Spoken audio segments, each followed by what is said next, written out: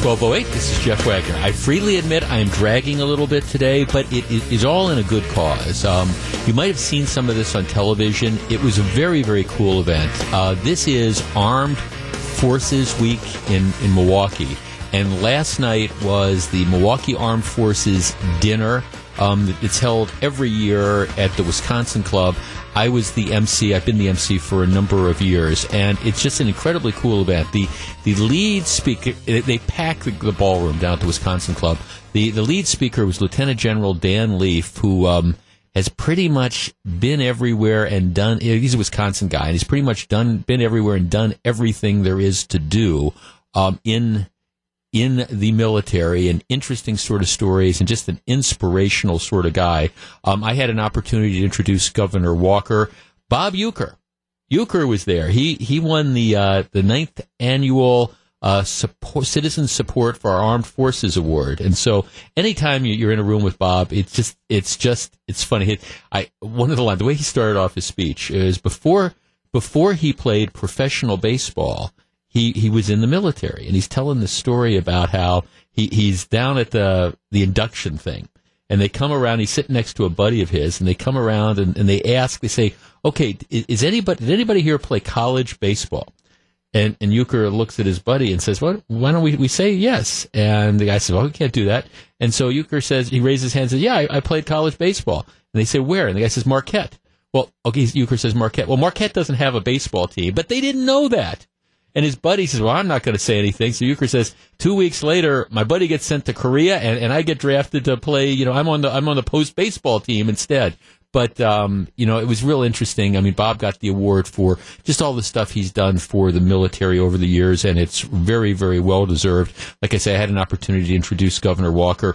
It really kind of was a who's who of people in public service. Got a chance to see my old friend George Petak. We would not have Miller Park were it not for George Petak casting the deciding vote. Ended up losing in a recall election as a result of that. But every time you go to a baseball game, you really should thank George Petak for that. And he was there last night. We had the two Republican candidates for U.S. Senate, Leah Vukmir and Kevin Nicholson, had a chance to talk to both of them.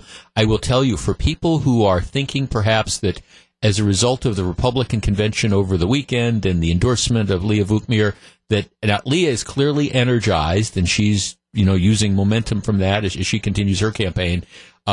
Kevin Nicholson is not going anywhere. It's very clear to me from the conversations. And as I've said on the radio, I don't think he should. I think this is, I don't know they're both great candidates. I don't know which one of them will be best positioned to be the candidate against Tammy Baldwin in November. And I think that's going to play out over the course of the next couple months. So that's, this campaign is just getting started. We had during the news, Peter Barca, who used to be, 20 years ago, the congressman who represented the district that Paul Ryan went on to represent. He said he's not running. I had an opportunity to spend a lot of time with, he was sitting at my table, Brian Stile, who is the guy he will be the Republican nominee for that spot. And I will tell you this, an incredibly impressive young man. We'll be sure to get him on the program a couple times as time moves on. But if you liked Paul Ryan, you will like Brian Stile. There's just no question about it. Very, very well spoken. Very, very smart. Very, very sincere. He will be a great replacement for Paul Ryan, and I will predict right now he's going to win in November. Another person I had a chance to talk to, Gary Wetzel, who is, of course, just renowned in military circles. Gary, a Medal of Honor recipient. He was at the table next to me. And then a ton of local elected officials. The Brewers had a table, all sorts of great stuff. But it was just an absolutely wonderful event. I know a lot of the TV stations covered it, especially because of Bob Euchre getting the award. And if you saw it on TV, it was just great. I would encourage people who have an interest in the military, look into this. It's sold out, and it's sold out extremely quickly, but they do this every year, and the organizers do an absolutely tremendous job. And on behalf of my wife and I, thanks so much for inviting us there. All right, let us get started. I mentioned this briefly yesterday, And I've kind of decided it might be worth a little bit more examination because I am curious as to how you react to this. The Milwaukee County Board is apparently poised to pass a new county ordinance which would set up basically change jars at the airport checkpoints. And the idea is that they want to encourage people who are going onto planes, boarding planes. At Mitchell Airport, we're down to 2 gates that they use. What is it? The C and the D gates, for flights. They no longer use the one gate. There's not enough coming in and out of Milwaukee. So there's 2 gates that they use. The idea would be, as you begin to go through the gates, where you're going to go through the security checkpoint, and you got to take your wallet and your car keys and your phone out of your car and all, what they would do is set up containers. And essentially, we would start panhandling. The idea would be, it would encourage people to take whatever change they have in their pockets and put it in the containers. And the idea would be this spare change that people would give would then be used to help the homeless. So now they wouldn't have like a homeless guy wearing a cardboard sign, or maybe Chris Abley would be there wearing a cardboard sign, shaking the can. But the idea would be, we're going to, ask people to make donations in this particular fashion. They would model this on Denver, which has apparently been doing this for a couple years, and Denver, which is a much bigger airport, but Denver averages about $92,000 a year in donations, spare change that people give, and the idea is, give to the homeless. All right, 414-799-1620. That is the Accunet Mortgage talk and text line. What do you think of this idea? Is this an easy, convenient way to, raise a little bit of money for the cause of homelessness? Now, keep in mind, this is sponsored, again, by the county. Or does this give perhaps a wrong impression of the city of Milwaukee? Presumably, a lot of the people that are and Milwaukee County, presumably a lot of the people that are going to be getting on airplanes and stuff are business people who are going to be coming in. As Foxconn takes off, you would think that, passenger traffic is going to increase. The idea of essentially donation bins, panhandling for homeless people, as done by Milwaukee County at the airport, does it send sort of the wrong message? Alternatively, if we're going to beg change from people, all right, why are we begging change for this cause as opposed to other causes? 414-799-1620. That is the Accunet Mortgage talk and text line. Does this strike you as odd, or is this a good way to raise money for a worthwhile cause? 414-799-1620. I'll tell you where I come down on this in just a moment, but I'm curious as to what you think. We're back with your calls in just a moment. It's 12:17. This is Jeff Wagner, WTMJ. 12:19, Jeff Wagner, WTMJ. Bill in Oconomowoc asks the interesting question. So, if we're going to do this at the airport, why stop there? How about Miller Park, the zoo, the domes, etc.? Where would it stop? He raises an interesting point. I think he's got his tongue firmly planted in his cheek. But yeah, I mean, if we're going to set up containers at the security checkpoints at the airport begging for change, why are we stopping there? Why don't we just have big, giant change containers all over Milwaukee County asking for people to donate money? 414-799-1620. Let's talk to Dave in Waukesha. Hi, Dave. Hey, Jeff. How you doing? Well, thank you. I think it's goofy, to be perfectly honest. I mean, it's kind of like, okay, supposedly, with the Foxconn thing and all this stuff, with the new Northwestern Mutual and the whole Bucks Arena and everything else, right. We're supposedly, theoretically, under a renaissance. It doesn't it? I mean, it kind of makes us look like yes, panhandling. Well, that's what it is. It is essentially panhandling. It is. All we need is somebody standing there with a cardboard sign around their neck saying "homeless," and it would be exactly like what happens on the intersections. Exactly. Well, yeah, and then the other part is honestly, who really believes that just because they say it's for the homeless, it's not going to get politically rated? Yeah, that's the thing. And I guess my other question would be, and I'm sure other people get into this in just a minute, if we agree that this is a good idea, if we agree with that, why are we limiting this to the homeless? Why don't we, why aren't we doing other sort of things too? I mean, there's all sorts of other causes that, how about money for the parks? How about money, for the environment, whatever? Well, yeah, exactly. Where's it going to end? And I mean, look at the fervor that went up for putting parking meters by down by the lakefront or whatever it was. I mean, that was right. Okay. So you just think you just think it looks bad. I think goofy is a pretty descriptive term for it. Yeah, no, thanks. I mean, see, that's actually what it is too. I mean, it is the county begging. The county is essentially, if they do this, we being the county, the taxpayers. I'm sorry, I don't live in Milwaukee County anymore. You who live in Milwaukee County will essentially be panhandlers. Now, nobody is making people put their money in there, and I guess that would be the object. But my question then would be, seriously, if this is going to be a good idea, why stop? Why limit it to the security checkpoints, as you're going into the various concourses? Why not put them all over? Let's see, here's a text. Terrible impression. But then again, so are the aggressive panhandlers or on the street or at intersections. Please don't endorse begging of any kind. 414-799-1620. That's the Accunet Mortgage Talk and Text line. Let's talk to Richard in Milwaukee. Richard, you're on WTMJ. Hello. Hey, Jeff. I got two thoughts on this. One is that it's going to speed things up in the line as you're waiting to go through the checkpoint, because that person that just went through is going to have to dig their change out of the bin to get it back in their pocket if they donated it. And why can't it be a charity of the month? It doesn't have to just go to the homeless. It could go to somebody else and advertise it that way. And it makes the county kind of look good that they are supporting things and trying to speed things up to get through lines. So you would say just pick a cause a month. Like, okay, this is going to be for the Humane. April will be for the Humane Society, right. Or kind of like the Brewers do for their raffles, where they do it. Right. May will be Breast Cancer Awareness Month or whatever. We're going to get money and we're going to donate it to some medical cause or something like that.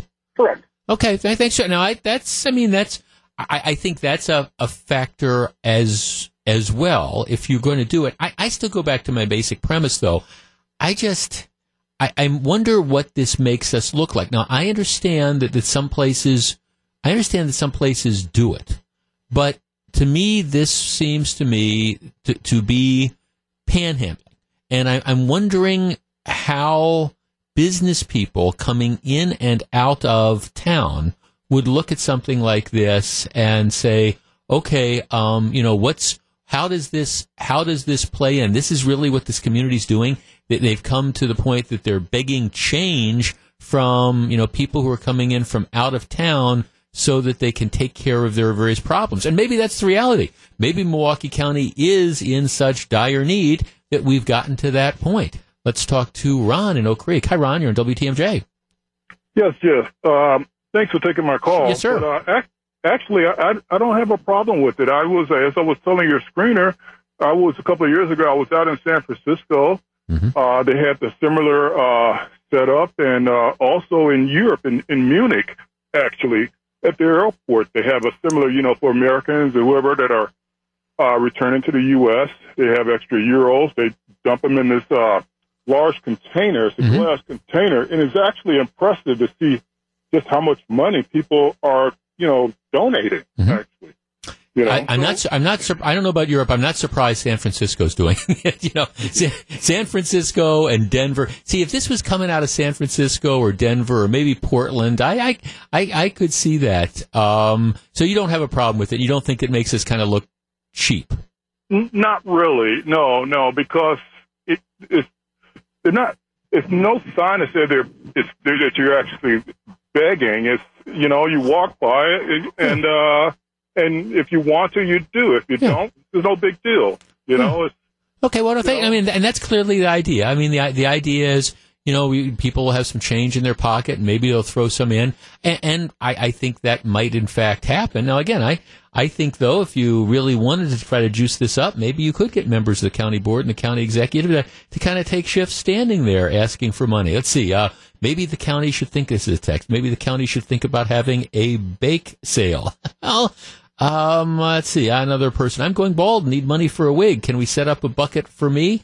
Well, no. You are not going to be. Individuals are not going to be allowed to panhandle inside the airport This would simply be government-sanctioned panhandling. My guess is this will, in fact, pass.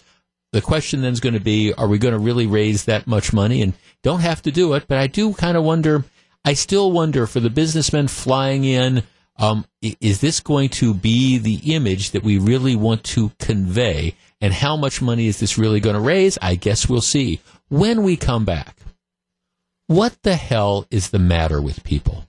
Stick around. 1226, Jeff Wagner, WTMJ.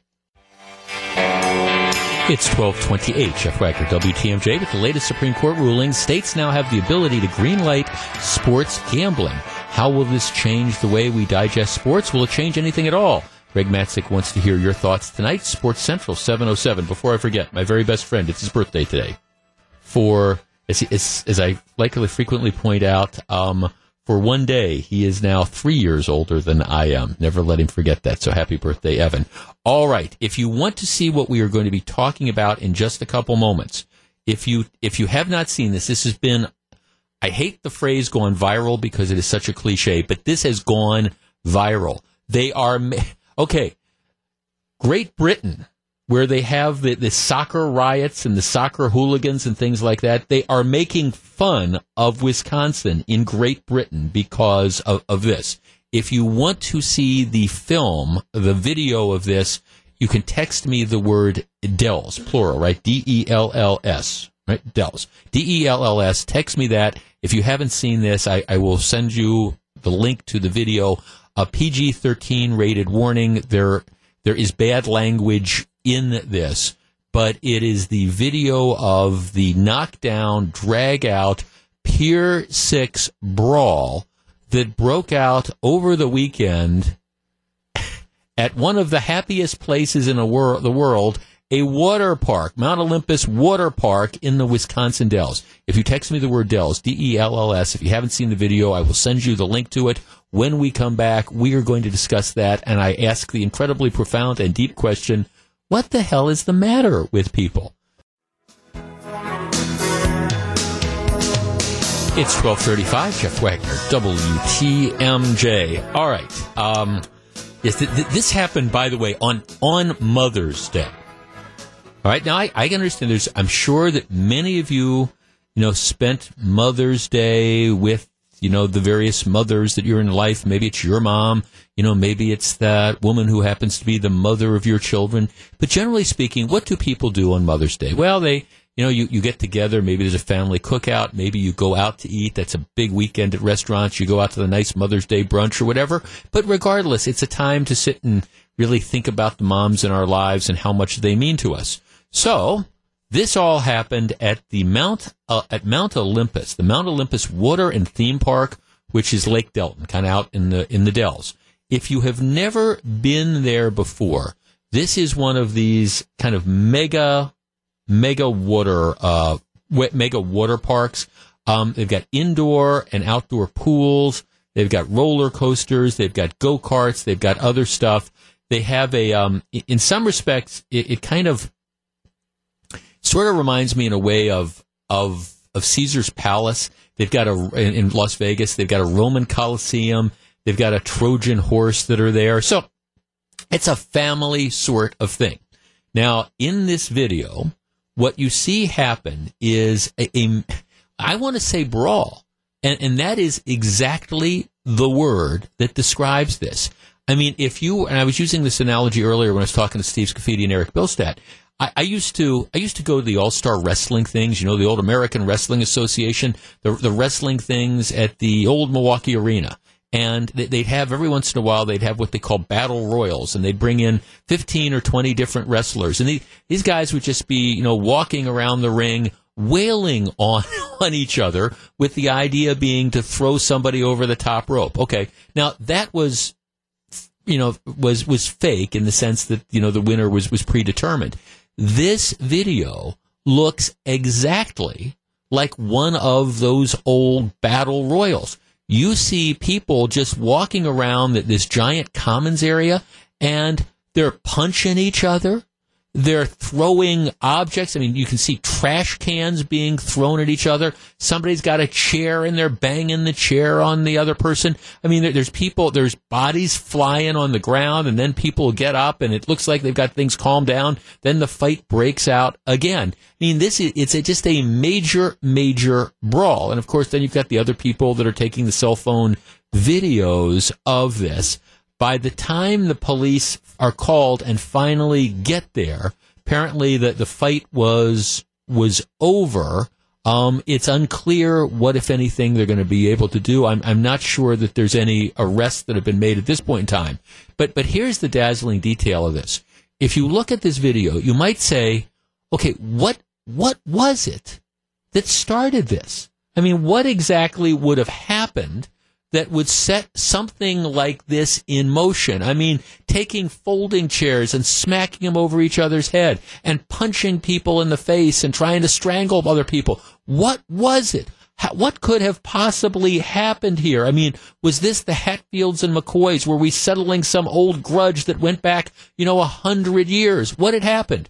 Well, apparently this started because one group of people, without appropriate permission, took a chair from the table of another group of people.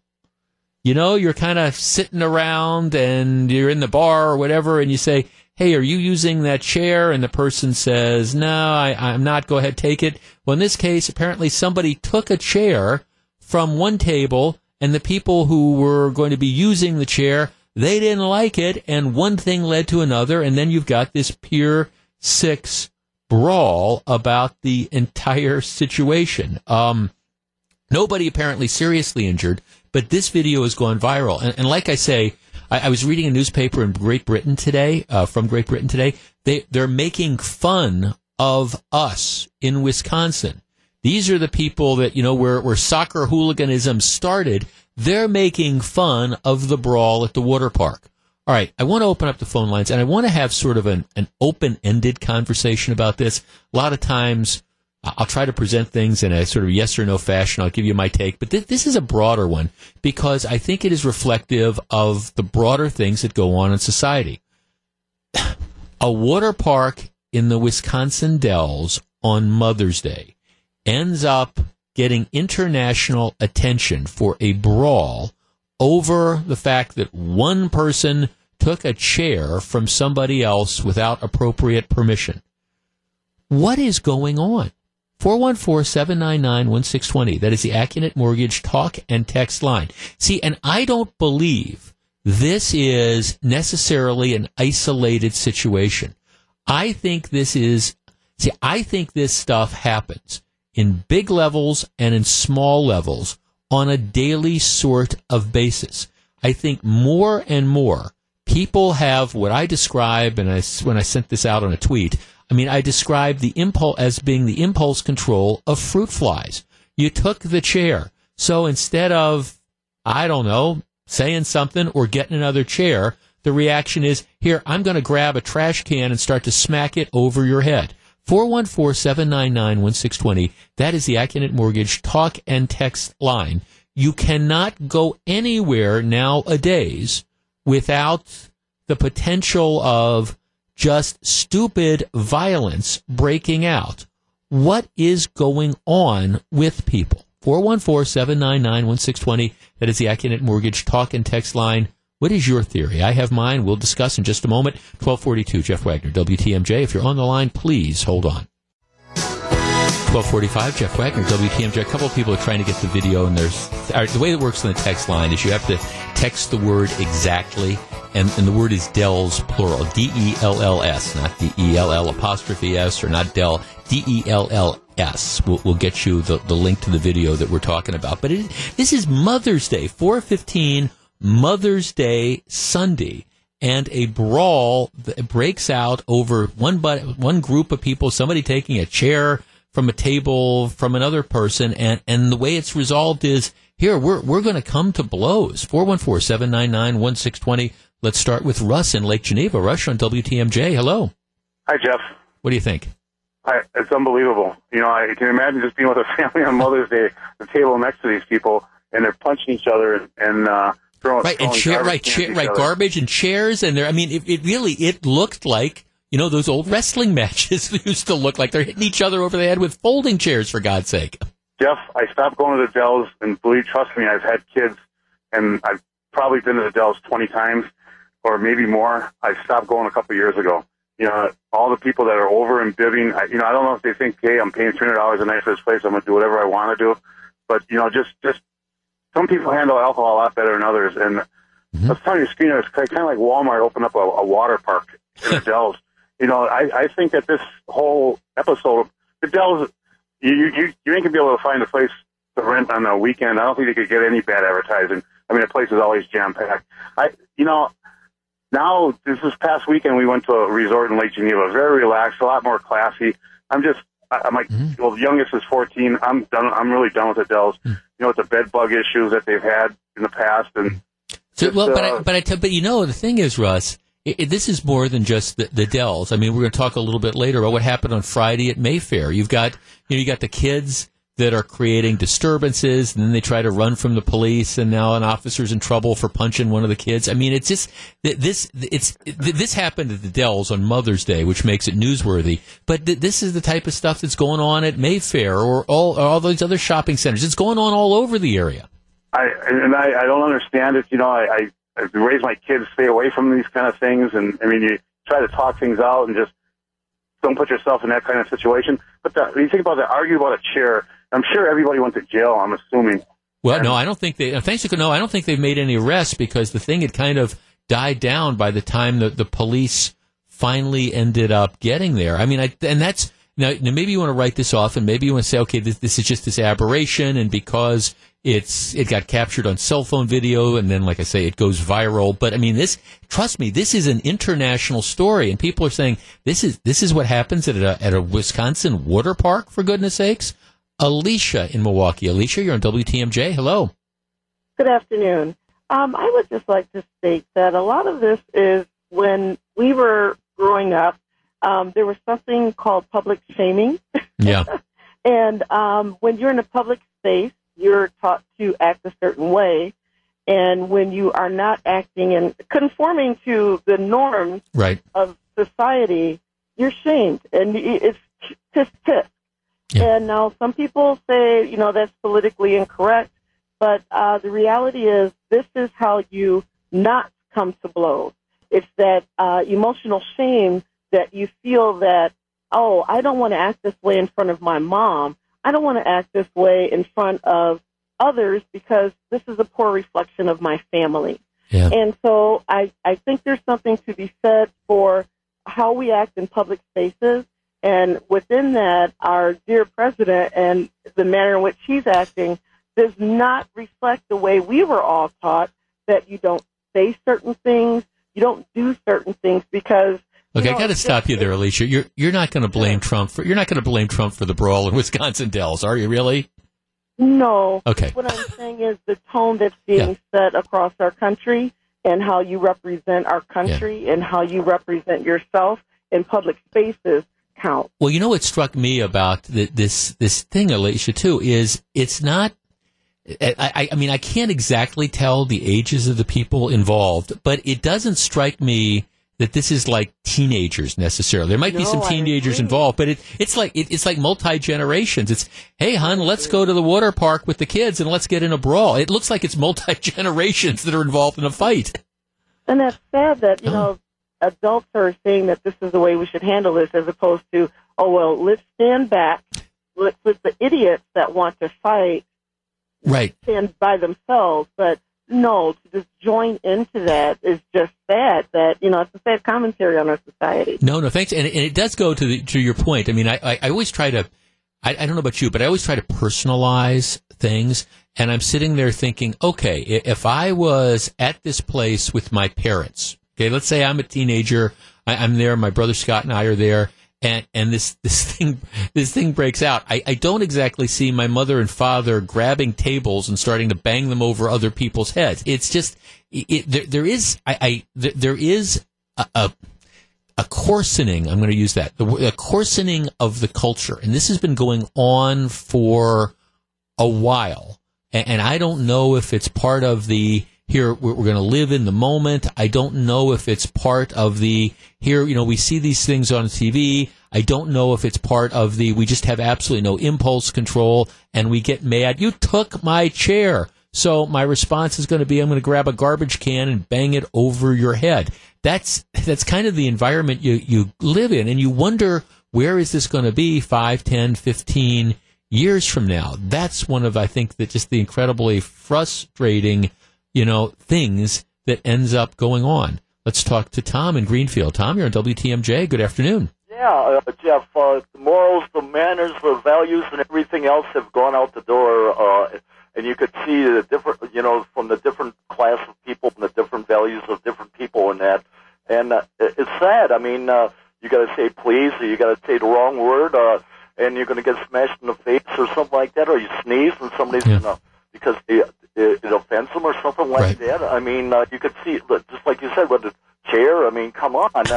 This is supposed to be Mother's Day. You're supposed to be thankful to have your mother and your relatives and everybody around you, not supposed to be a bash. Right, we're going to the war. Well, but you got to, thanks for the call, Tom. You got to understand, though, they took somebody's chair. All right, here's a note. Jeff, people are just idiots, plain and simple.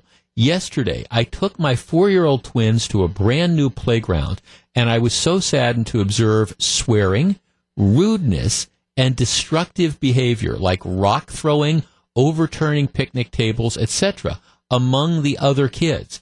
And they were there from a nearby school, which is only up to age 12! Exclamation point.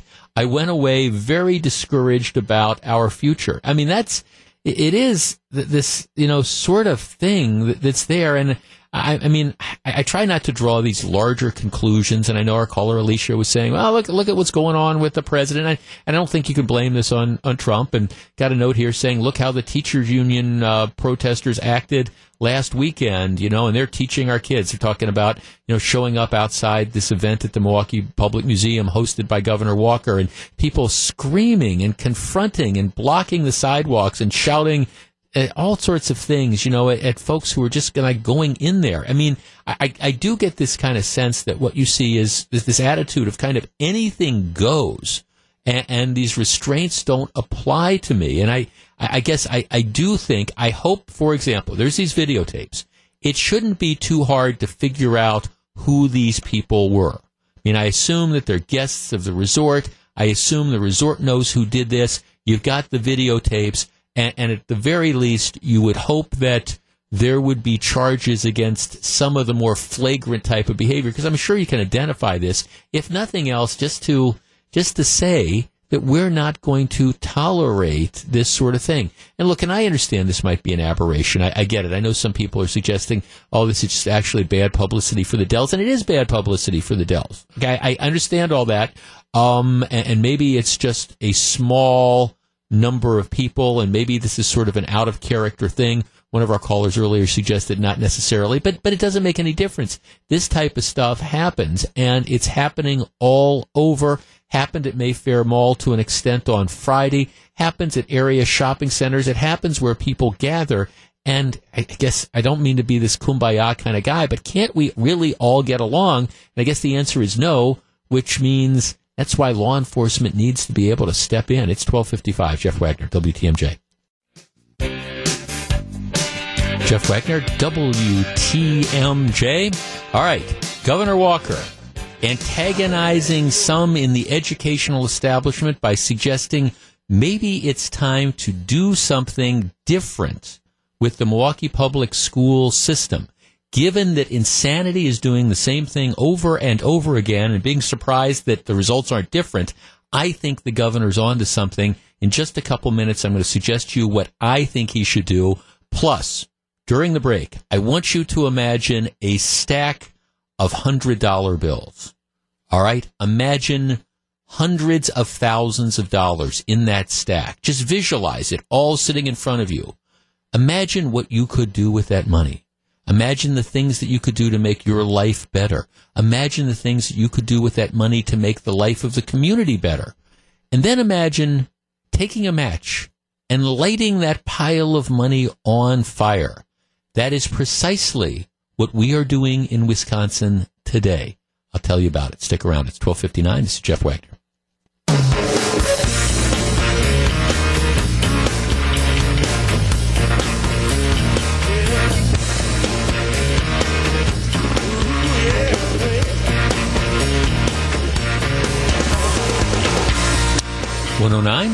Jeff Wagner, WTMJ. So I use this sort of mind example before the break. Imagine a stack of $100 bills. And so, 10 of those bills would be $1,000. So, imagine 100 of those $100 bills stacked up, 200, 300 bills just stacked up. Imagine a stack that would be, I don't know, $100,000 worth of $100 bills. Maybe $200,000 worth of $100 bills. You're just sitting there, and there's this huge pile in front of you. And think what you could do with that money. Just think of you could pay off your car. You could maybe pay off your house. Maybe you could go out and buy a house if you wanted to do that. If you didn't need the money yourself, think of what you could do with that stack of money. You could take it. You could help. Well, you could go down to the airport and you could stick it all in those donation change jars to help the homeless. You could do whatever you wanted. You could think of all the good stuff that you could do with it. So imagine you sitting at this little table and you've got the money all piled up in front of you, and then somebody walks past with a can of gasoline, pours some gasoline on that stack of crisp $100 bills, and lights it on fire. Imagine your reaction. You just lit all this money on fire. Why in God's green earth would you do that? Well, that is precisely what is going on in Wisconsin today. And the guy with the can of gasoline, the worst, in my opinion, unindicted attorney general in the history of the state of Wisconsin, Eric Holder. Yes, that Eric Holder. Thanks to a lawsuit that he filed several months ago, thanks to a lawsuit, we are now burning an enormous amount of money. Today, in two districts, a state Senate district up in Green Bay and a state assembly district in central Wisconsin, like part of Dodge County and part of Columbia County, we are having primary elections. Now, you might say, wait, Jeff, I don't get it. I mean, the elections are November, and the primary is August, right? Well, yes, the election is the primary elections are in August, and the general election is November. So why are we having a primary election today? Well, what happened is, a few months ago, you had two elected legislators. One was the state senator who represented the Green Bay area. He resigned that was Frank Lassay, to take a job in the Walker administration, meaning that his seat was vacant, and it's coming up for election. The person that's going to be permanently holding that will be decided in the November elections. There will be a primary in August. It is now May. So Frank Lassay steps down. Keith Ripp, who is a Republican state representative from, again, the Columbia Dodge County area, he resigned to take a job with the Walker administration, and his seat is up. There are people who in the next couple weeks, I think they're out there circulating petitions now. They are already circulating nominating positions to get them on the ballot for the primary election. Well, because of a lawsuit that was filed by Eric Holder and a group of liberal activists that has nothing to do with the representation of people in Wisconsin, what's going on here is, because Democrats have had a degree of success in certain midterm elections across the country, and the state Senate, the 10th district in northwest Wisconsin a few months ago, what they want to do is they want to try to, make a political point. So they filed a lawsuit saying we have to have an election to fill the seat before the regular election in November. So as a result, today you have a primary election. There's two Republicans running for the state Senate seat in Green Bay, and I think there's 3 or 4 Republicans running in a primary for this assembly seat. There's only one Democrat running in the respective things. So there will be there is a primary election being held May 15th, that's today, in Green Bay, the Green Bay Senate district, and in this particular assembly district. Somebody will win today. and they will then go on to a general election, which will be held next month in June.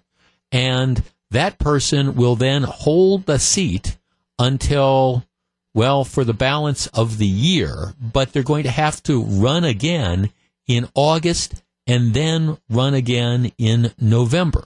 Now, the legislature isn't even in session during this time. So whoever wins, well, they're not going to have much, if anything, to do, because the legislature is not going to be meeting. You're not going to be voting on laws. There might be a little bit of committee work and things like that. But effectively, there's going to be nothing going on. Like I said earlier, this is all about politics. It's all about, if the Democrats thinking if we can snare another seat, maybe that'll give us some momentum as we move to November. That's all that's going on here. And that would be fine. I understand that politics is great. But do you understand the cost of this? They estimate that when they had special elections for these seats 2 years ago, the cost was over $300,000. And that would be for the primary and for the general election. Over $300,000. I don't know if this one's going to come in as high. I like to think it won't. But let's say it's not 300,000. Let's even say it's not 200,000. Let's say the cost of putting on this dog and pony show in Green Bay and central Wisconsin, the cost to taxpayers for both of them combined is 100,000. I think that's going to be low, but let's just take $100,000. $100,000 being spent essentially to elect somebody to a position that they are going to have to run for. Well, they're going to be running for it now because they've got to be circulating nominating petitions to get on the ballot in August. But they're going to hold the seat June to July, July to August, August, September, September to October, October to early part of November, maybe 4.5 months, maybe, while the legislature is not in session before they then have to, run again. Now, Governor Walker, matter of fact, we were talking about this at Insight a couple weeks ago, and there was the court case by Eric Holder, and there was talk about changing the law, and they went through the courts, and ultimately, Governor Walker, I remember he said to me, this isn't I still think that they're wrong on the law, but it's not worth going to the state Supreme Court for. If this is the way the Democrats want to play this, okay, fine, we'll spend the money. My guess is Republicans are going to hold both of these seats. That is my guess. Maybe I'll be proven wrong next month, but I don't think so. We will have literally taken, I think, probably $100,000, imagine $100 bills, lit it on fire. Go home tonight if you've got a Weber grill, not the gas grill. Just, put in that charcoal, get it going really well, and before you put the steaks on, just imagine taking that stack of $100 bills and dropping it onto the charcoal and watching it go up in flames. That is essentially what we have done, not because we have real concerns about the representation of people in these areas, but rather because we're trying to score political points. Fine, score the political points, but understand it comes at a cost. And think of all that we could have done with that money. People were asking me if I was going to make a prediction in the Senate race and the Assembly race. I haven't been following it that closely. Up in the Green Bay area, for the Senate seat, there's a State Representative Andre Jacques of De Pere. He's running against the Green Bay businessman Alex Renard. I'm not sure. Again, who knows who's going to turn out. My guess is if you talk about low turnout races, okay, and we think that the nonpartisan elections in April is a low turnout race. Turning out for a state Senate primary in Green Bay on May 15th, that's the ultimate in low turnout stuff. I have no idea who's going to ultimately win it. I do think whoever comes out of that is probably going to be elected. I think it's a safe Republican sort of seat that's out there. But, we're going to spend probably six figures of taxpayer dollars to figure it out. Wonderful. It's 1:18. When we come back, I have an idea as to what I think Governor Walker should do with MPS. I want to get your ideas on it. Stick around. It's 1:18. Jeff Wagner, WTMJ. 1:21. Jeff Wagner, WTMJ. A lot of talk about the Milwaukee public school system now. MPS, well, if it's not a train wreck, it'll do till the real train wreck comes. I guess that's the best way to. I mean, you want to talk about just a stone cold mess.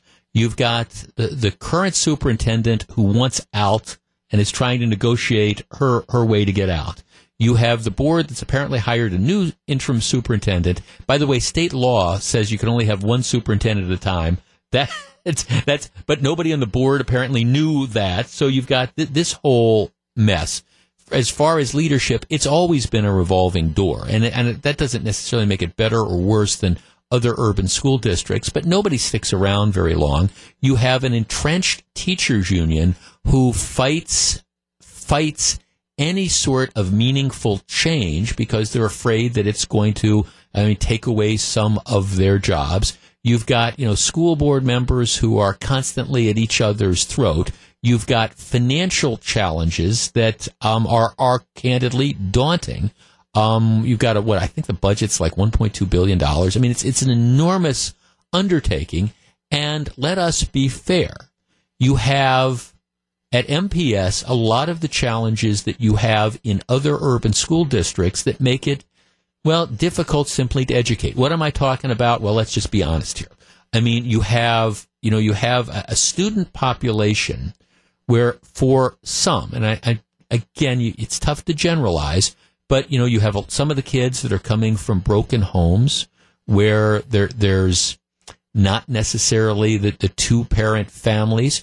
You got some kids that are coming from homes where it's babies having babies, and there's not the commitment necessarily to education. Maybe mom and or dad isn't as plugged in as the traditional nuclear families might have been. That's just the reality. You've got, the whole issues of crime and poverty and all those different things operating, which makes it tougher. It makes it a lot tougher. And these are the challenges that are there. So you've got, in many respects, a daunting sort of thing that is beyond. You can't blame the teachers. I know sometimes the teachers want to say there's not enough money. They've been throwing money at MPS for decades. And throwing money, and that doesn't work either. I mean, just throwing money at it doesn't work. You've got some MPS schools which are successful, but as a general rule across the district, I think you could say train wreck.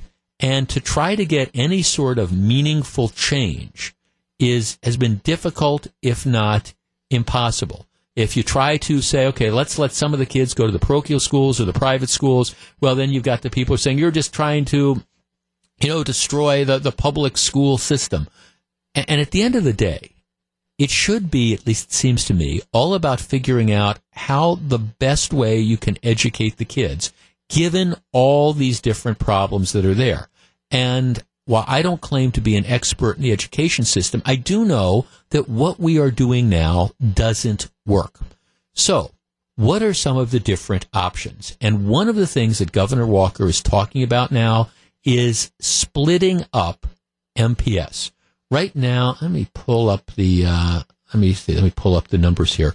Right now at MPS, there are, I believe, 154 different schools. 154 schools in the system. About 75,000 students. 9,600 staff positions. 154 schools, 75,000 plus students, 9,600 plus full-time staff positions. It is an enormous undertaking. In a lot of parts of society, a lot of businesses, there will be occasions where the businesses get too big to be effective. I don't know if maybe you invest in mutual funds, for example. One of the things that happens sometimes to mutual fund companies is they become too successful. They become so big. They have so much money that's coming in. They're so big that they can't operate. They can't get the returns that they used to get because they can't take just like little. They can't find some little small stock and take a position in it because they've got all this money. They're too big. So what they end up doing is they end up closing themselves off to new investors, or in some cases like splitting, into different funds. One of the things I think that people are looking at is MPS too big? And would we be in a position, would we be better if instead of having this one giant monolith, this enormous MPS, wouldn't we be better off splitting it? Maybe having 3 or 4 different school districts from the old MPS. Smaller, able to focus more on perhaps individual problems in individual areas, able to hold people accountable. I mean, let's face it. If you've got 9 stores, it's easier to be on top of those 9 stores than it is if you've got 36 stores. All right, 414-799-1620. That is the Acunet Mortgage talk and text line. That's one of the things that Governor Walker is at least throwing out on the table. Would we be better off if we broke up MPS into 3 districts, 4 districts, smaller districts? Now, I understand it would create a couple issues because now you've got some kids that maybe they go to school on the northwest side and they live, on the far south side and they get bused all over the city. But would we be better off splitting MPS into smaller districts in order to encourage accountability? 414-799-1620. We discuss next. And by the way, my answer is yes, because what we're doing now doesn't work. I think splitting it would make districts more competitive. It would provide more accountability. And I think it would allow the programs to be better tailored to the needs of those different areas. But that's just me. We discuss next. It's 128, Jeff Wagner, WTMJ. 136, Jeff Wagner, WTMJ. The doors are finally open at IKEA. Jane Matnair tells you about some detours in the area and checks in live with folks waiting in line. That's at 7:51 tomorrow on Wisconsin's Morning News. Maybe we'll talk about the IKEA phenomenon either today or tomorrow. Gru, who's producing the show today and always. Are you an IKEA guy? You're going to be there eventually. Well, so you're going to wait a month. Okay, you're that kind of guy. The new Avengers movie comes out. You don't have to see it the first night. You're going to wait for that. I don't know. I'm not in the mood for. I'm not. The house is now furnished. We've got a rule with 1 or 2 exceptions. There's 1 or 2 things that we still need, but otherwise, no furniture shopping and stuff like that. So I've never been to an IKEA. I'm the one person on the planet who's never been to an IKEA. And I don't necessarily feel this overwhelming desire to run down there, but I hope it is a huge success. I do. And tomorrow, okay, the parking lot's open at 5 a.m., and I think the store opens at 8, and they're just figuring out, they're planning that there's just going to be sort of like opening day at Miller Park, where people line up to get in to shop at the store. And again, I don't get it, but I hope that it is a huge success because it's good for the entire area. I think this is the 48th IKEA store. I think that's what I ended up seeing. Hey, talking about MPS, have an interesting text here from Dana. I have thought for years that the specialty schools should have their own district, in particular the language schools. They have much different needs as far as staffing, physical resources like books and materials, and they handle standardized testing differently than traditional schools, just to name a few. Yeah, I think that is a classic example of how maybe it could be more efficient. The specialty schools are a different breed of cat than than the regular schools, and that to me would make much more sense. I just think it's an example of something that people have to look at. That is smaller better? And the answer is, in some cases, yes. Especially if it is just so unwieldy that you've got 9,000 plus employees, you've got 154 different schools with different needs, serving different parts of the community. Maybe by creating multiple school districts, again, acknowledging that could cause a certain issue because you've got kids that, again, right now maybe start in one part of the city and travel to the other part. But big picture, maybe multiple districts would be the way to go, because this is the one thing I know. First of all, there's not more money to throw at the problem, but we have seen over the last 2 decades throwing money at the situation at MPS, throwing money at that problem just isn't solving things. It's just flat out not. So if you want to care about a quality public education, maybe maybe you have to start looking at some radical changes, and that may well be one of them. All right, I want to completely switch gears. This is May 15th. The number of college kids are already back. My niece, who just finished her freshman year at San Diego State, is back in town, just got back, I think, I haven't even seen her yet. I think she got back last Wednesday or Thursday.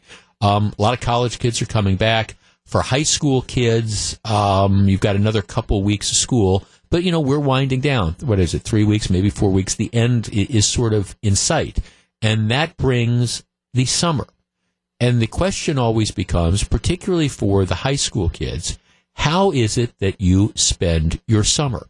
There was a time where if you were able to go out in high school and find a job, you were the king or queen, because you were able to work, and you'd be able to have a little bit of extra spending money, and you could go do some of the things that the kids who just kind of depended on getting the allowances from mom and dad weren't necessarily able to do. Plus, you had that whole other universe. You got to say, I got to go to, I'm sorry, I can't do that tonight. I got to go to work or whatever. There was this value in the summer jobs. Now, the summer jobs that people used to have are getting harder to find in some respects. You've got, what's a big area that kids used to work in, and that would be retail. Well, we all know what's happening to retail because of changing consumer tastes and because of the internet. There's fewer stores that are out there. Also, working in fast food places used to be, one of the typical startup jobs. Kids in high school or college kids coming back, you'd work at the Burger Doodles or whatever. Well, okay, now there's more challenge for those type of jobs. First of all, in some respects, there's fewer of those jobs around. Then you've got more people that are working. I had this conversation 2 nights ago with somebody, and we were talking about summer jobs and kids working at the jobs, and how, from an employer perspective, how tough it is to get that sort of seasonal help. Because the person I was talking to was saying, a lot of the parents aren't pushing their kids to work. It used to be, back in the day, that, there was, the parents, if you wanted spending money or whatever, you were expected, go get the job. You gotta work for it. That, I think, in many respects, now it's kind of like, well, they spend so much time in school, and you're trying to get into college, and that means you need to burnish your resume, and so that means, here, go off to, cheerleader camp, and go off to debate camp, and go off and do this, and go off and do that. And, of course, if you're going to play sports, that means you have to do that. So there's not the pressure to work. I still remember my first, real job. I worked at, I've told this story before, I worked there at the old Treasure Island store, which was on Brown Deer Road and Highway 57. It was sort of like a JCPenney's discount store is kind of what that was. But I mean, I remember how cool it was, to have that job and be able to go in, and you get that paycheck every 2 weeks. And it really, I think, kind of helped me, number one, learn the value of money, because you could sit there and say, okay, this isn't just that dough that your father's giving you. You look at that paycheck and you say, gosh, I know how much time I had to put in to get this. And there was the cool feeling of, again, knowing that you had to be responsible. You had to be somewhere at a given time. Nice summer day. Maybe you're inclined to, want to sleep until noon. Well, you can't do that because you got to be at work at noon. All right, I want to open up the phone lines. Our numbers are 414-799-1620. That is the AccuNet Mortgage talk and text line. I think there is an inherent value to working. And I think the parents who give their kids the alternative, who don't push their kids to go out and get a job, and I don't even care if they need the money or not. See, sometimes I think the value of this goes beyond just what that paycheck's going to be. Now, the money is great in general, but I don't care if you're loaded. I think the idea of working, bussing tables, or working as a hostess, or, flipping burgers, or whatever, I think there is an inherent value in that. And I think parents miss the boat by not pushing their kids to do that. 414-799-1620. That's the Accunet Mortgage talk and text line. Should we be, and the reason it got me started on this is not just this conversation, but there's a story in the Wall Street Journal the other day, many teenagers not even looking for a summer job. Not even looking for a summer job. I think big picture, they're missing out on something. We discuss next. If you're on the line, please hold on. It's 144. This is Jeff Wagner, WTMJ. 148, Jeff Wagner, WTMJ. Let's start with Mary in Madison. Mary, good afternoon. Hi, Jeff. I love your show. Thanks for having me on. Thank you for calling. I appreciate it. Sure. Both of my kids, my son and daughter, started working, actually they worked at the same place, beginning when they were 15 years old and could get a work permit. Mm-hmm. And the most valuable thing they told me later that they took away from that was, not only time management and earning the money, but they were face-to-face with the customer. And mm-hmm. at 15 years old, they had to figure out how to talk to adults, how to be professional. And they both later on said that was so important as they went on to college. And, were comfortable then with their professors and even interviews later. Yeah, I just think on all sorts of levels, it teaches you a degree of responsibility, and you have to be there on a certain point in time, and you have to interact in a certain way that's different than you interact with mom and dad and your aunts and uncles and stuff. It's just, and the money is always nice, but there's a value beyond just the money that you get. Absolutely, right. And, yeah, they had to become that different person that we all become when we go to work, and they're not just hanging out with their friends and, speaking the teenage lingo, and, right. And they really appreciated it. So did they like it? Did they like their jobs? Did actually, yep. And they were able to go back summers mm-hmm. for college. The employer really liked both of them, and they were able to go back and it was a really good experience. I also see many of my friends and even like my nieces and nephews at the same age not getting the after-school jobs. Like you said, they're busy doing the other things, supposedly, that are important, right. As far as college and right. sports. And I don't know. I think that everybody is missing something. Well, I think it's a critical piece. Yeah, I do too. Now, thanks for the call, Mary. Now, I think actually a good employer should, and especially, a good employer should appreciate that and maybe be able to, accommodate that. I mean, I think there has to be a little bit of give and take.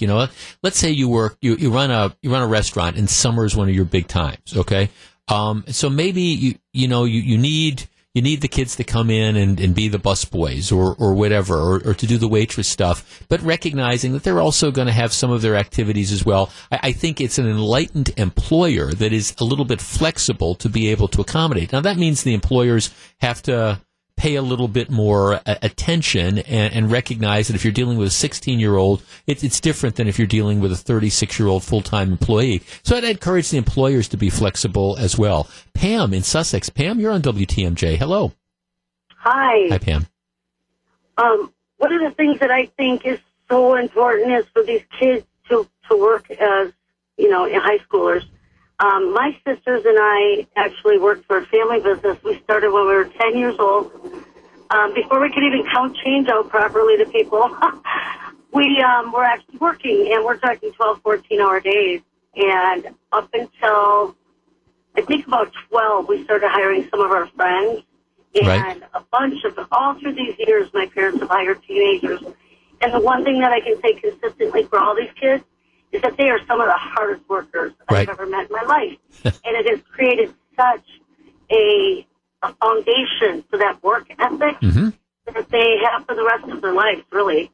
Right, and they understand, what that dynamic is. It's different than going to classes, or it's different than hanging out. It's just that you got to be at certain places. There's certain expectations that you have. Like I say, for me, it helped teach me the value of money. When you sit there and you get that first check and you kind of look at it and you say, oh, this is, I know how many hours I had to put in to get this particular check. It makes you appreciate the value of work. Oh, absolutely. If my daughter is looking to buy something, she's been working for a couple of years now. If it's mom and dad's money, she doesn't really, right. think about it quite as much. Right. But if it's her own money that she has earned, boy, it's a lot more. I don't know. No, right? Okay, sweetheart, you like that? You like that $250 purse? Okay, well, I think it's great too. But all right, if you want a $250 purse, all right, figure out how long you're going to have to do whatever it is that you're doing, and then go with God. Go buy that purse. They get pretty frugal when it's their own money. Right. So right. No, exactly. But again, it helps teach the value of money and that work ethic. Deb in Wauwatosa. Hi, Deb. You're on WTMJ.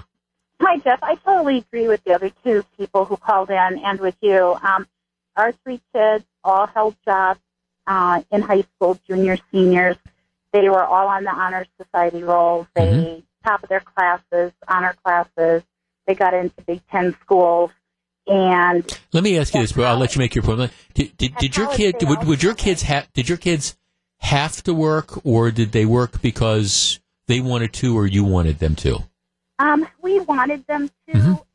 It would have been less tight, right, with them working, but they put money towards the car, and then we helped pay for the rest of it. But three of them shared a car, and same thing with the other things. They had to always put money towards whatever they wanted, but through college and through. They all held jobs all the way through college. They came home, and then they worked. My two kids worked the jobs that they had here. And then our oldest son actually stayed at college and worked with his job during the summer months because they really liked them. But, so they always held jobs, and now they have wonderful careers, probably make more than we do. But still, the other point I have is, yes, it does create the time management, the responsibilities, and just the feeling they had. You could see their personality as far as being proud of themselves. Right. And in some respects, it forces them to, I'm going to say grow up. That might be an overstatement, but it forces them to mature because now they're in a different sort of level. They've got responsibilities. I also wanted to make a point. I was a nanny for a family, extremely wealthy family in Illinois for quite a few years. And when I left, their kids were just starting into high school. I met them when they were little, very toddlers. And they also could have been handed anything they wanted. But the parents came to me every Saturday and said, so did they do all their chores so they can get their 50 cents a week allowance? Now, I never said no. Right. But, it was 50 cents a week for these kids who could get anything they wanted. And then when they wanted that, not a $250 purse. There's no way they were, but even a $20 purse back then. They had to earn the money. And then when they got older and in high school, we're still very dear friends to this day, but when they wanted a car, they had to get a job, and they got jobs to earn the money for that car. And, it's interesting you say that, Deb, because I have several acquaintances who are I'll use the phrase, very well off.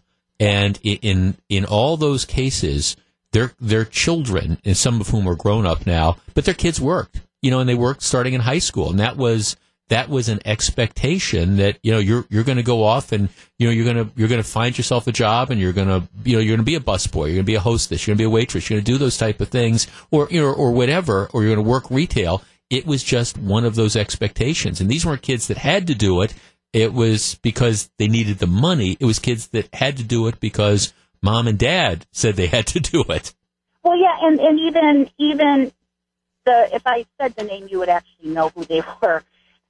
But anyhow, he started out up in the Milwaukee area, and he and his father built this business from scratch. And the dad had to work, the mom had to work to get to where they were, when they had kids and they could afford a nanny and everything else. And they want to do that. No, hey, thanks for calling. I'm sorry, I'm kind of up against the clock, but fascinating story. I guess, bottom line, I've always been very proud of for a variety of reasons, proud of my niece, who's one of the lights of my life. But she did really, really well in school and was involved in all sorts of activities and got into a great college. But she worked all the time, and she that was where her spending money came from. And she's back here for the summer, and she's working at a job. I mean, it was always expected. I'm very, very proud of her, and I don't know if she would have had to or not, but she always did. And I think it's made her a much more well-rounded person, just like I think, maybe it helped me be a little bit more well-rounded. And, boy, I did some awful jobs, which also convinced me that I wanted to stay in school and, get that college degree and get the law degree and, do whatever. It's 1:57. Jeff Wagner, WTMJ.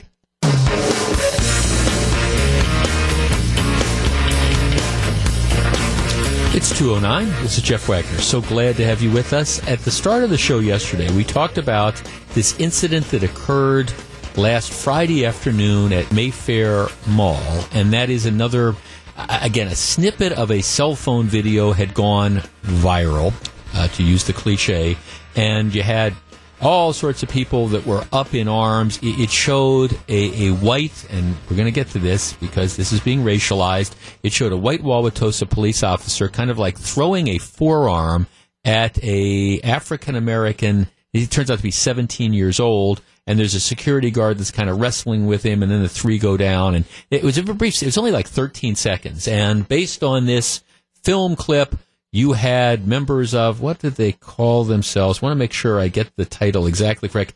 The original Black Panthers of Milwaukee, which is a very small group. That's what they call, as opposed to the Black Panthers. They call themselves the original Black Panthers, and they were, staging a protest at Mayfair Mall, all these sorts of things, demanding, again, no justice, no peace, that kind of stuff. All right, so that was all based on this brief 13-second clip that somebody showed on cell phone. Well, yesterday afternoon, I think after the show, the Wauwatosa police released a second video. This video is a surveillance video that was taken in the mall parking lot. If you want to see the video, and it's only about a minute and a half, but it gives a sort of different perspective on this. If you text the word Mayfair, Mayfair, Mayfair, to 414-799-1620, which is the Acunet Mortgage Talk and Text line, we'll send you a link to the video. But it is a supplement to this brief cell phone video that's there. And again, the word, if you need, is Mayfair, as in the shopping center. We'll send you the link. The video that the police released, that they obtained from the mall surveillance, kind of gives you more perspective on what happened. Friday afternoon, mall security had called the police because they had 5, 6, 7 kids, and I say kids, these are teenagers, 17 years old or whatever, who were creating a disturbance in the mall and refused to leave. That caused mall security to call the police. All right. What you see happen in the video is it's of the parking lot, and you see like 5 of these teenagers who created the disturbance that caused security to have to call, kind of running through the parking lot. The police cruiser pulls in. You can see this happen, and the police officer gets out of the car. Now, these kids are running, and they're apparently running across trying to get into a car. And the police officer, goes up, and he's trying to get the group to stop. They don't stop. And then he comes into contact with, one of them. And I think, what the video then shows is that, he's trying to, get a hold of the kid that's running from him. And the kid starts, I say kid, he's 17, the teenager starts struggling with the police officer, and he ends up throwing the punch in the context of the two of them are struggling. And again, it's a longer thing. This isn't a close-up, but you can kind of see the interaction. You can see that the teenager apparently refuses to stop when the police officer tells him to stop, and then struggles with the police officer, okay? Which may... Again, they're doing a use of force review on this, And they'll determine whether or not it's appropriate. I understand that there's some people who think that, well, under no circumstances should a police officer throw a punch. And some people will say, well, the kid was 17. Under no circumstances should a police officer ever throw a punch at a 17-year-old. Well, I guess my response to that would be, the police officer, all he knows is he's got somebody struggling with him, not complying with his instructions, and you're trying to take him under control. But now you have, as a result of this, you have kind of a broader picture of what's going on. Well, again, the head of the original Black Panthers of Milwaukee says, yeah, I know there's this new video out there, but it doesn't change my view. It shows how aggressive the police officer was before, during, and after the brutal assault. The young man did not do anything that warranted him being brutally assaulted. The video shows it. Well, again, this is a situation where instead of just stopping and doing what the police officer tells him, the kid decided to struggle. But bigger picture of this, again, you've got some of these activists, and I'll use that term loosely, who are, again, trying to racialize this whole thing. And we're trying to turn this into this is the way the white Wauwatosa police officers are mistreating these, African-American kids who are at Mayfair, as opposed to simply saying, well, maybe this is a situation where you have a bunch of kids, white, black, brown, green, blue, who were creating a disturbance in the shopping mall to the point that the police had to be called by security. When police came, the kids, instead of just stopping, decided to try to run and then ended up resisting arrest. Okay, 414-799-1620. That is the Acunet Mortgage talk and text line. Do we have to racialize everything? I mean, can't we look at a thing like this? And again, ultimately, they'll determine whether or not the police officer, should have thrown the forearm or not. I mean, that will be, and that'll all come out one way or the other. But here you have a situation where I think by all accounts, you have at least you have these teenagers who have caused a disturbance. They have refused to comply with the police. They are fleeing the police, and the one kid is clearly resisting when the police officer is trying to take him into custody. Does that have to be seen through a racial prism? Or could we maybe stipulate that the kids were in the wrong here, regardless of what you think about the cops? Maybe the cop was in the wrong too. Maybe that'll be determined.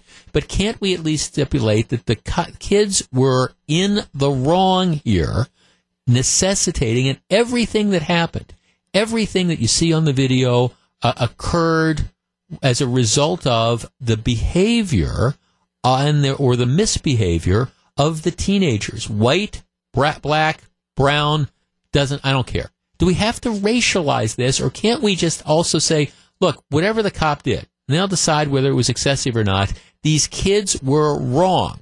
The kids aren't victims. The kids could have complied. They could have not been disorderly, and none of this happens. Let's start with Mike on the Northwest Side. Mike, you're on WTMJ.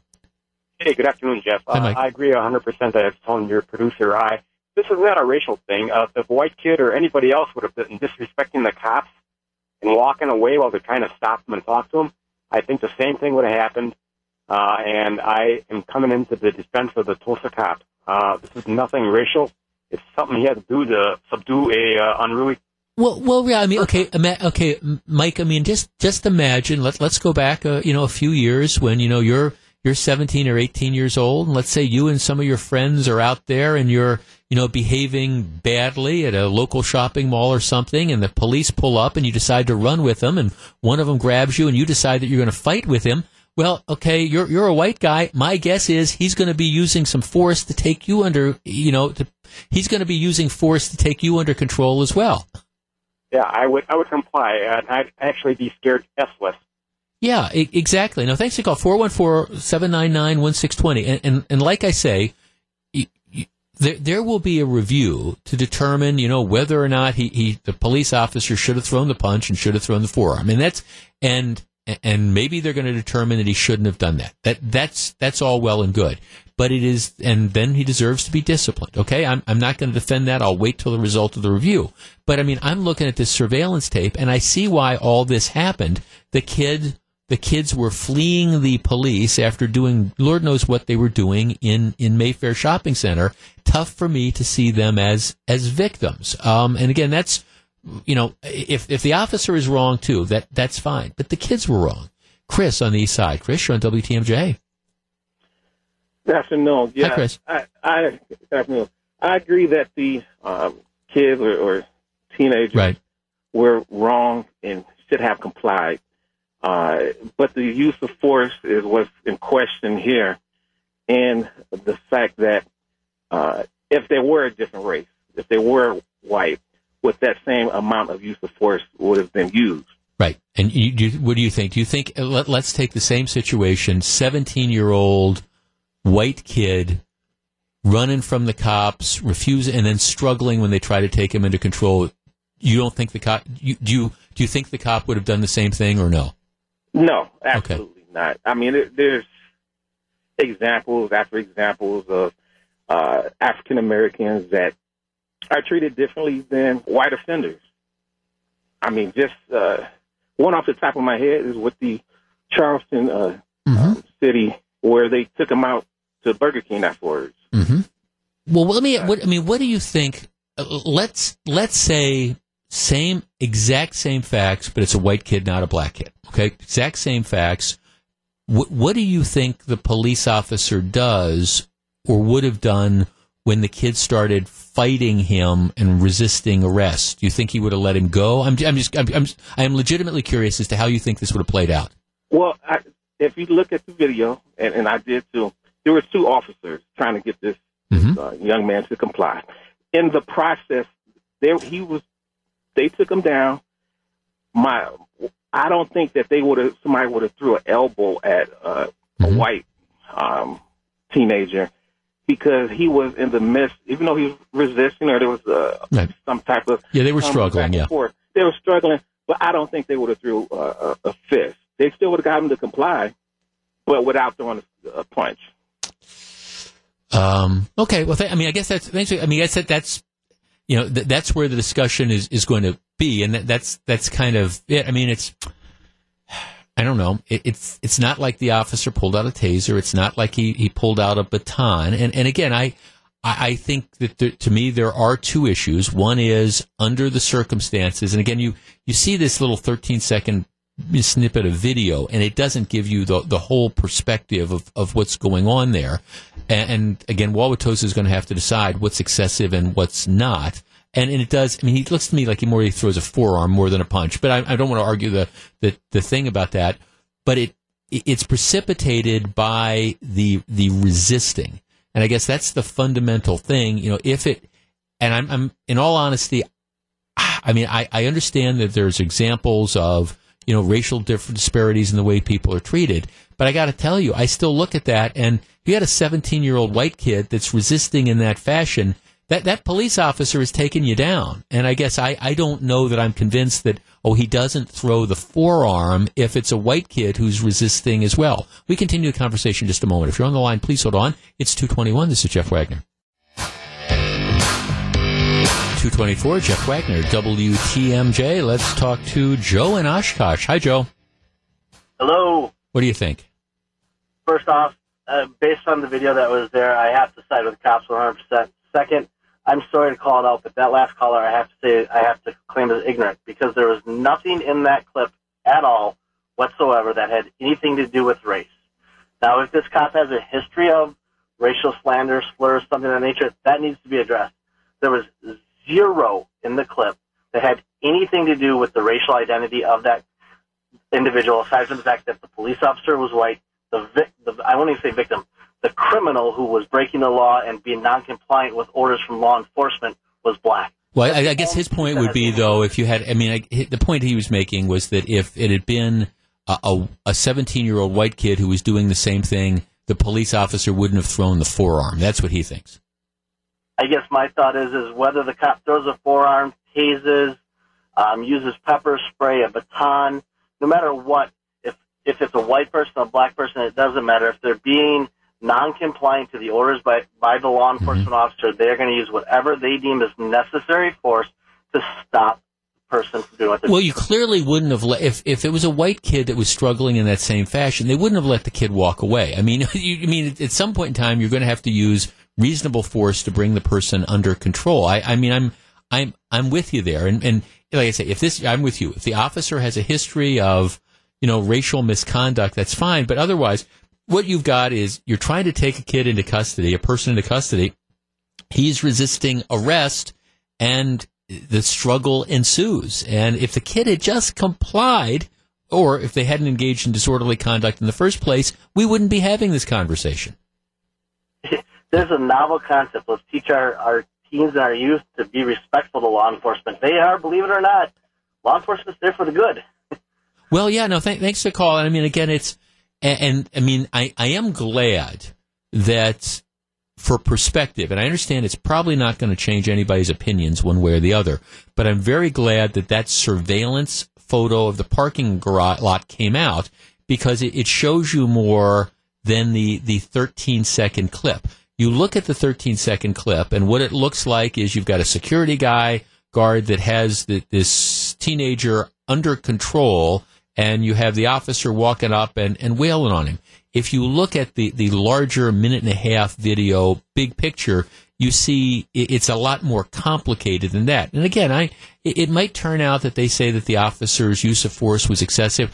I'm hoping they had a body camera. I'm hoping there's dashboard cameras, and I'm hoping that there's a body camera as well to give everybody a better perspective on what happened.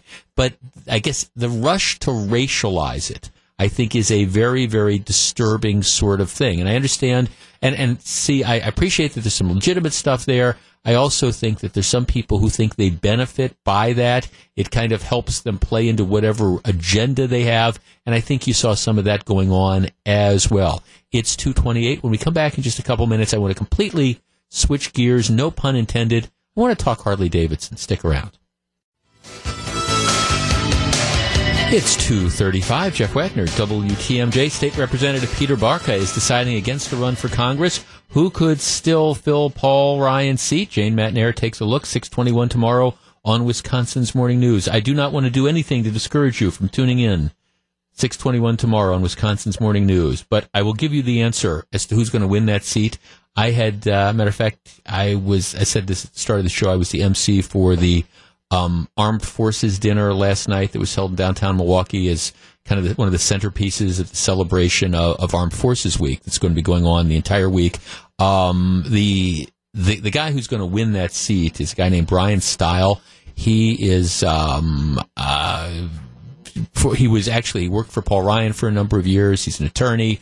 He's been a businessman for a number of years. He's based out of Janesville. An incredibly impressive candidate, and he will coast to the Republican nomination.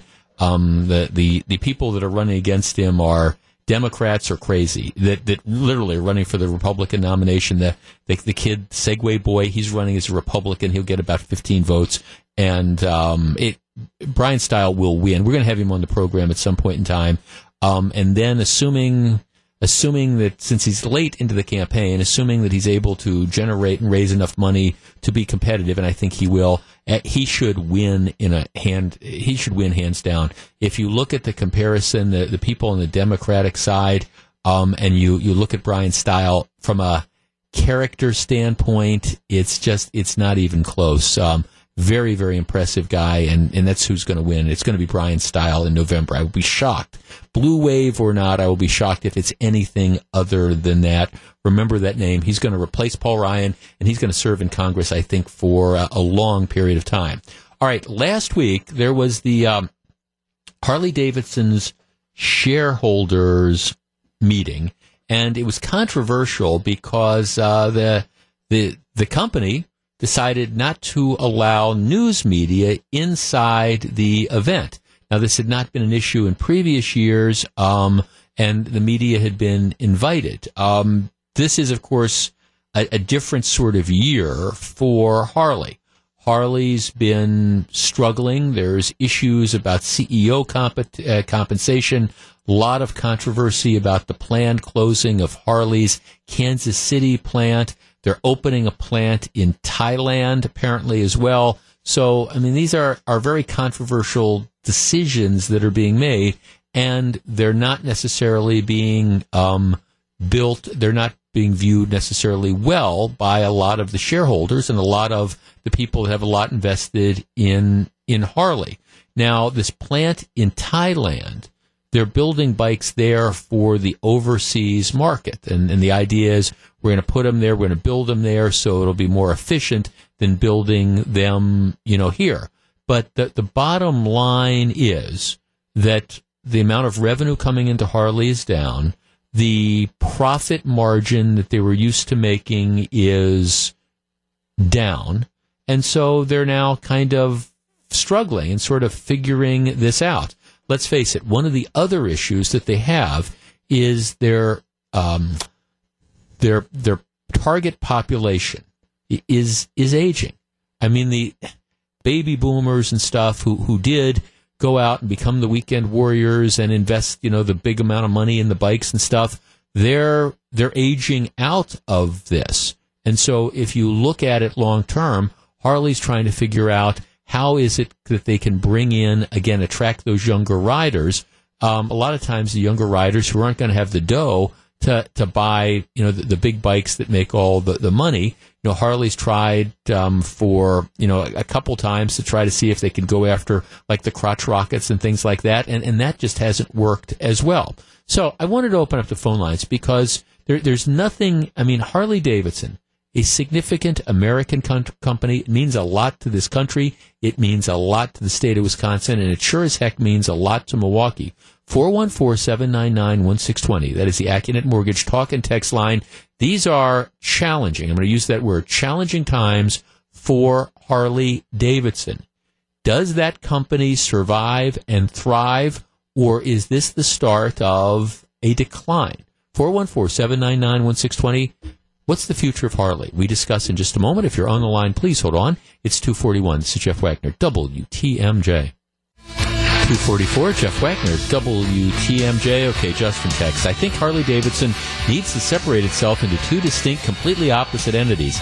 Classic Harley, gradually ramping down as its core customers age beyond their riding years and eventually pass away, thus no longer being even apparel customers. And then a completely new, high-tech, clean, quiet, green entity with a catchy new name and products and apparel geared to young customers as guided by young employees like those recently given the summer riding internships. Time and markets are changing, and they must adapt or else they will perish like many retailers. Let's talk to Dave in Racine. Dave, hello. Greetings and salutations. Yes, sir. I think the way they survive is, they have to evolve. Well, look what happened to IBM, how big that was, the biggest electronics company in the world.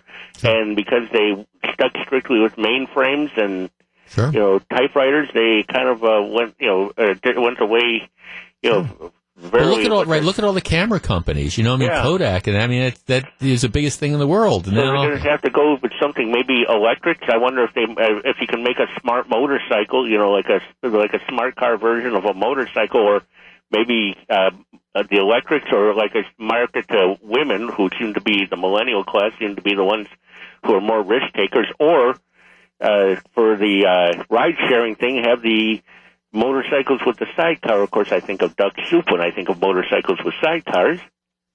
Yeah. Well, thanks to God, Dave. You're dating yourself in a big way there. Now, I all is not necessarily doom and gloom. I know people who work in that industry, and on an individual basis, they're doing quite well. And this isn't a new problem that Harley's had, but I think it's really starting to. It's starting to hit home, and you have to figure out how you're going to adapt, because the truth of the matter is, if you look at a lot of the people who are buying the bikes, they're bikers. They're people who are in their 40s and 50s and 60s. They're not necessarily the people who are, in their 20s, and there's nothing. I don't know that you have a lot of people who are in their 20s who aspire to that. Okay, Gru, you're in your early 30s. What? Do you aspire? Do you want a Harley? Would you want a Harley Davidson motorcycle? You prefer Hondas. Why is that? Your dad used to ride a Honda and stuff. So, okay, all right. Okay, that's my producer, Gru, at 620 WTMJ. Let's talk to Mike in West Dallas. Mike, you're on WTMJ. Hello. Hey, thanks for taking my call. Yes, sir. So, some of the decisions to move manufacturing out of Wisconsin to do these bikes, they went there with Buell, and they had it in their backyard. I don't understand some of the decisions behind, you shut down a factory that has 100,000 plus motorcycles into your early rider programs, and it was a thing that you're trying to bridge that niche gap, and you had it. And why would you abandon it, and now you're trying to rebuild it? Yeah. That's my... No, I guess that was the whole. You're right. That was the whole idea with Buell, that it was going to be okay. This is how we're going after the younger subset of riders. We're going after the millennials and all, and they bailed on that. And now I'm not sure they know what to do next. Correct. Well, thanks for taking my call. Well, thanks for calling. I appreciate it. No, I mean and again, I don't know that all is doom and gloom, and I don't think that Harley Davidson is right now like a newspaper. I don't think it's like Blockbuster Video, but there are challenges there, and you've got to kind of figure it out, because they benefited from this period of time where I think lots of people, guys and gals, they aspired to get the big Harley and then go off on the open road. I think if you look at the younger generation, that's not what the aspiration is. And so, again, as people age out, it creates a problem. Chris in Madison. Chris, you're on WTMJ. Hello. That's interesting. Just what you were talking about is how I've been feeling is the whole Harley thing is just so cliche. It's like doctors and lawyers, and they ride around with this scowl on their face like they're so bad and mean. And I think the younger generation looks at that and just kind of laughs a little bit. It's time to change and get up with the times, and it's time to move on. Time to do something a little less loud, a little less obnoxious, and maybe a little greener. A little bit greener. Something like. Do you ride yourself, Chris? I don't anymore. I have two friends that are paralyzed. Yeah. They were both hit by other people. One was on a Harley, one was on a street bike, and they were just broadsided.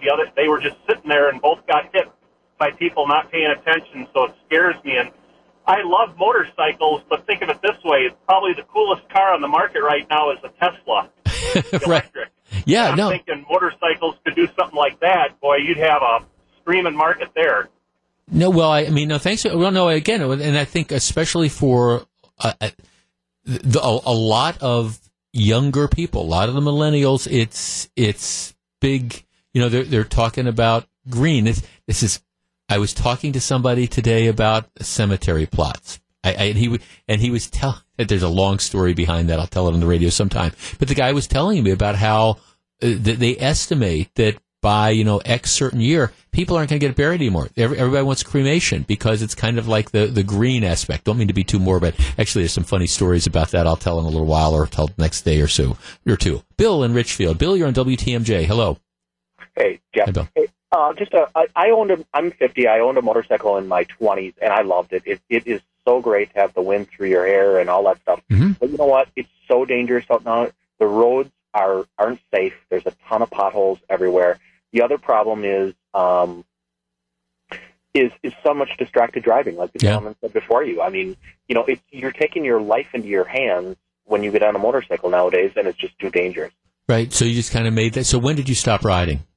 Late 20s. Okay. Once you started to get, life slaps you in the face a little bit. This is a little too dangerous. Right. No. You're not mortal and things like that. My the women in my life have always that's always nobody has ever told me I can't do anything, with the exception of the fact that both of the loves of my life both said you can't ride motorcycles. We just that was it, and maybe they figured that I wouldn't be able to do it, and I understand it, but that message comes out of love. Tom in Sheboygan. Tom, you're on WTMJ. Hello. Hey, Thanks for taking my call. Yes, sir. So, like I was telling your interviewer, I'm 43. I've had motorcycles since I was a teenager. Everybody in my family pretty much rides. My bike is, I have a CBO, an 2005 CBO Road King, and it only has 16,000 miles on it because I traverse back and forth to work. I work in Milwaukee, and I have to be able to answer my phone. Right. And I can't even if I wanted to sell my bike, my wife said to me about a year or so ago, she's like, Tom, you don't even ride your motorcycle anymore. Why don't you just sell it? Right. And because the house could use a new coat of paint. Sell that bike. Yeah. And I said, I really like it once in a while, but boy, I couldn't even get half the money. And as much as I love my motorcycle, I love my Road King. I couldn't even get half the money back out of it. And if I decided that I wanted to go out and buy a new one would almost cost twice as much. And the market is so saturated. For instance, in 1993, there was still a waiting list for Harley, for a new Harley. Now, 20-some years later, you can go to any Harley dealership and choose between 20 used bikes and 20 new bikes, and the trading from dealership to dealership. You can get anything you want the next day. Right. It used to never be that way. Right. So again, so you attribute that to kind of keeping down, like there's not the resale value, so you're not going to get out of the. Harleys are a dime a dozen nowadays. So if it's for the guy that wants to hold on to that image, and like your buddy there said, there's so many other bikes. I have Yamahas. I have a lot of motorcycles. I have Yamahas and I have Hondas, and I only have one Harley.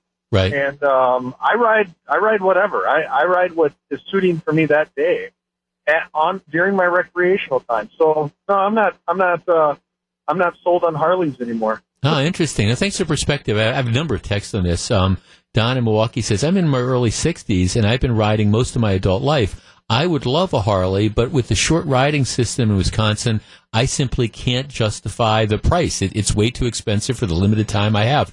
These are all, I think, valid points. Look, I hope they're able to figure this out, because as I was saying before, Harley Davidson, a great American company, their comeback is a great American success story. It's a great Wisconsin success story. It is a great Milwaukee success story. There's no question about it. But this is an industry, and it's a company that faces challenges moving forward. And I don't know what the future of the company is going to look like. I just don't. It's going to be interesting to see. Okay, it is 2:55 when we come back. John McCure is in here. We'll find out what he's got on his mind for Wisconsin's Afternoon News. Please stick around. This is Jeff Wagner.